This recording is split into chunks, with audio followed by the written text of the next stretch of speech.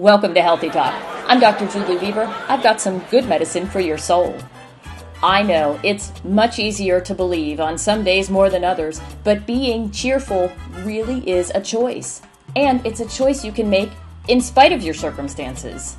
This cheer that I'm talking about isn't some kind of giddy denial.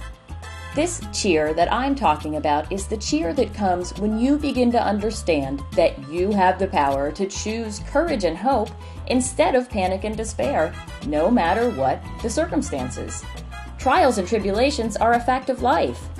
So is your freedom to choose to have a cheerful heart.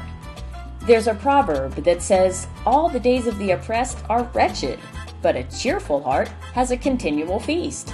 Choose cheer, and you're choosing to have your table prepared, even in the presence of your enemies.